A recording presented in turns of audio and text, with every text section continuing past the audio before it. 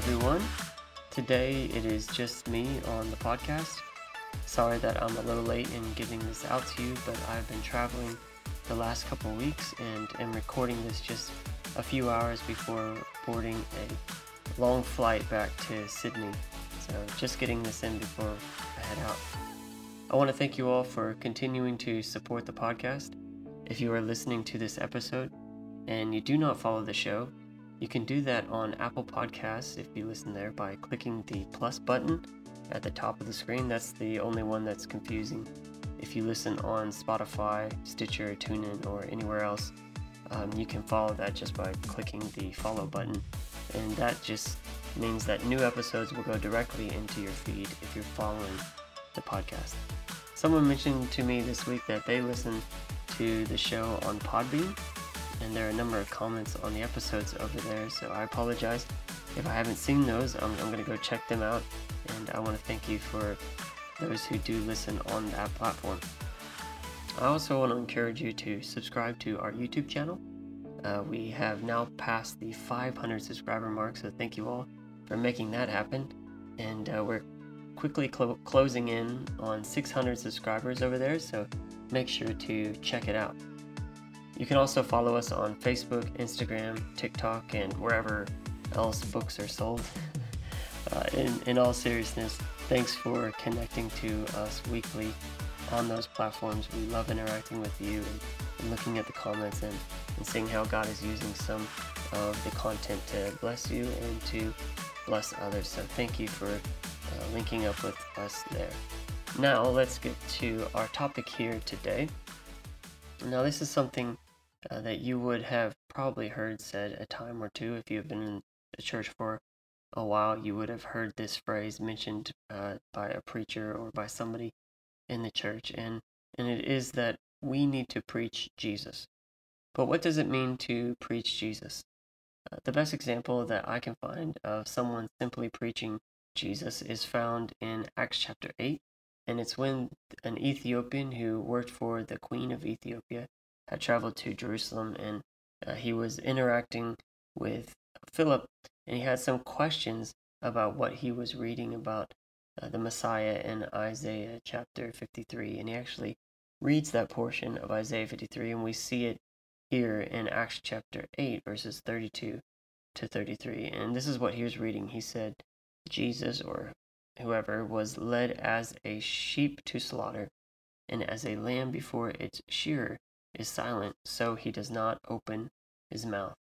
In humiliation his judgment was taken away. Who will relate his generation? For his life is removed from the earth. And he asked the apostle Philip, who is the prophet talking about here? Who is he referring to? Is he talking about himself or someone else?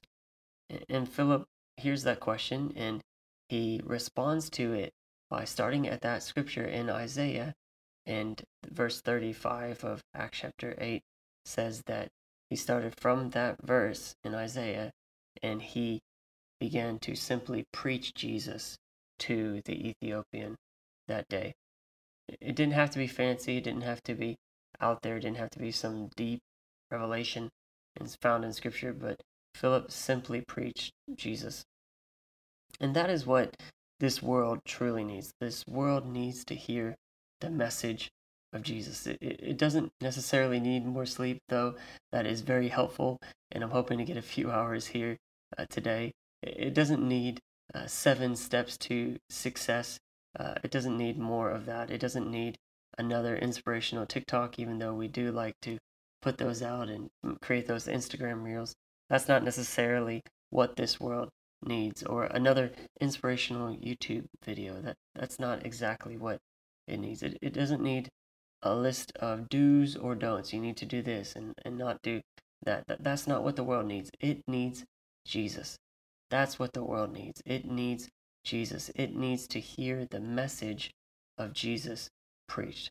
It needs to hear, as it says in John 1:1, that in the beginning was the Word, and the Word was with God, and the Word was God. The same was in the beginning with God. All things were created by him. Without him was not anything made that was made. In him was light, and that light was the life of men. And you skip down to verse 14, it says, and that word became flesh and dwelt among us, and we beheld his glory, the glory as of the only begotten of the Father, full of grace and truth. That word, that logos, it became flesh in the man Jesus Christ.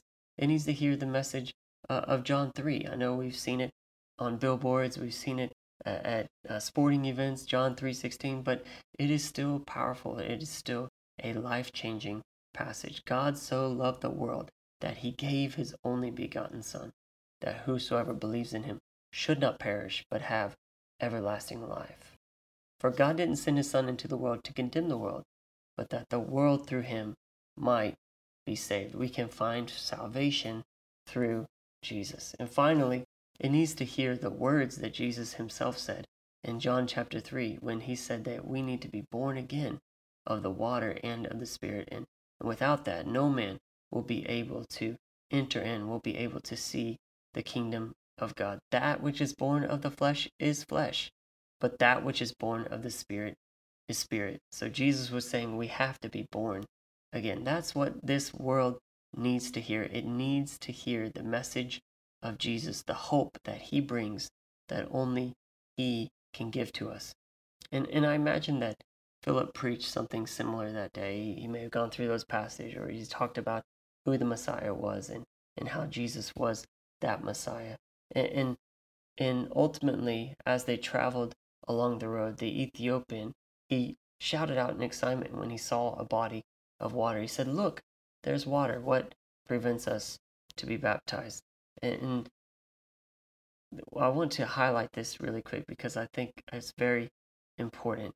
You need to notice that the preaching of Jesus always leads to the message of salvation. When we preach about Jesus, when we talk about Jesus, it shouldn't just be about how great he is or how wonderful he is, but ultimately it needs to lead to the message of salvation. If we are talking about him properly, if we are preaching him properly, then it will lead to a message of salvation. And Philip responded to the Ethiopian's question that day, that question about baptism. He said, if you believe with your heart, if you believe with your heart, you may. And he answered, the Ethiopian, he answered and said, I believe that Jesus Christ is the Son of God. And that's so important that we believe. But you'll notice something that Philip did that day. He didn't stop with the Ethiopian just believing that Jesus was the Son of God and that Jesus was the Messiah. No, he continued on and he fulfilled the request that the Ethiopian eunuch had that day.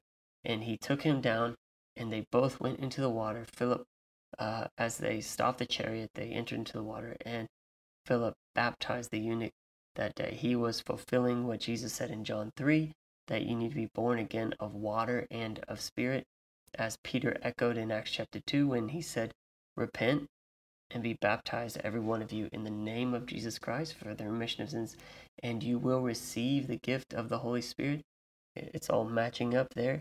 And so that is why Philip didn't stop with just belief, but he said we need to go ahead and get baptized, because the message of Jesus will always lead to the message of salvation. Jesus didn't come just to be a good guy, just to be a wonderful teacher, but he came to save. He came to deliver. He came to set free. And all of this happened because Philip was willing to preach Jesus. He was willing to simply share the message of hope that can be found in the story of Jesus, in the life of Jesus, the message of the cross. And we see that the Ethiopian eunuch, his life was changed forever that day because of the message that Philip shared with him, the message of Jesus.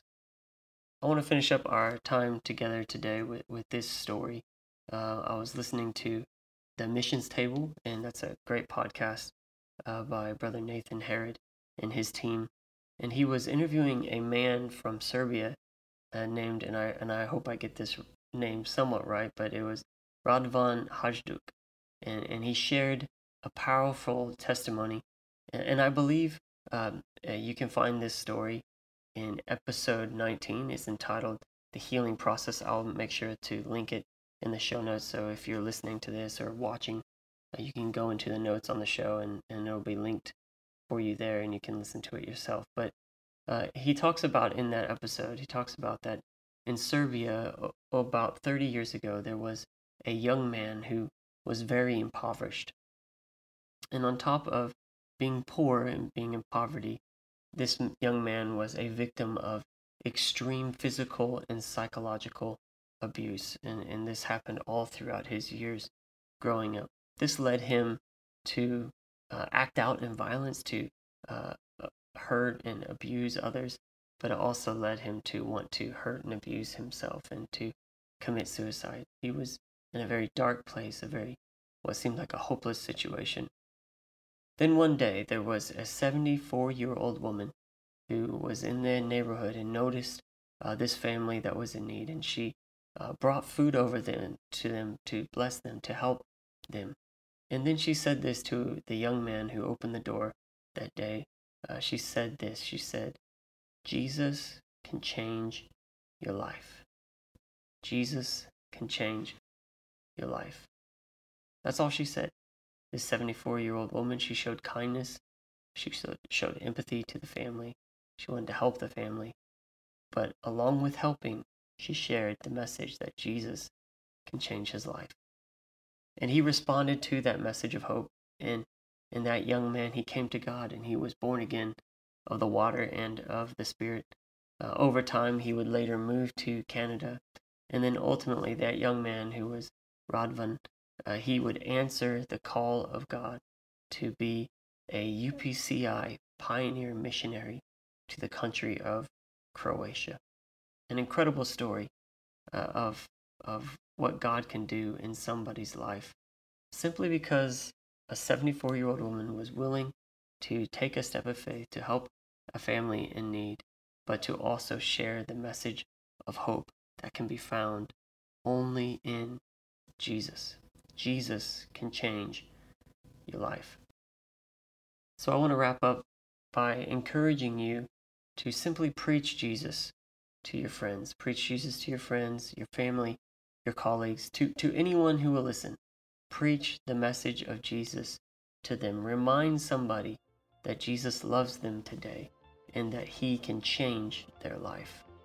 Like he did your life and like he did my life. He can change your tomorrows. It doesn't have to be fancy, doesn't have to be something incredible, but it can be a simple message, just like Philip did that day. And if we just preach Jesus to a world that desperately needs him, there is no telling what God can do through a message that you are willing to share to help somebody in need.